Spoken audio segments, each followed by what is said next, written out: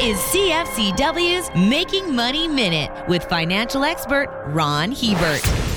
There's a school of investment thought that believes that if you stuff enough data in a computer equipped with artificial intelligence, that it'll make you a fortune spitting out accurate predictions of the future. The truth is that life is extraordinarily complex. Accidents happen, and even the smartest people make really dumb choices. For these reasons, the future will always be unpredictable, full of surprises. Using what we know right now to make investment decisions has a higher probability of success than banking on future guesstimates, which are largely unknowable. For more information, listen to our Making Money show hosted by Ron Hebert and Gordon Whitehead at letsmakemoney.ca or cfcw.com.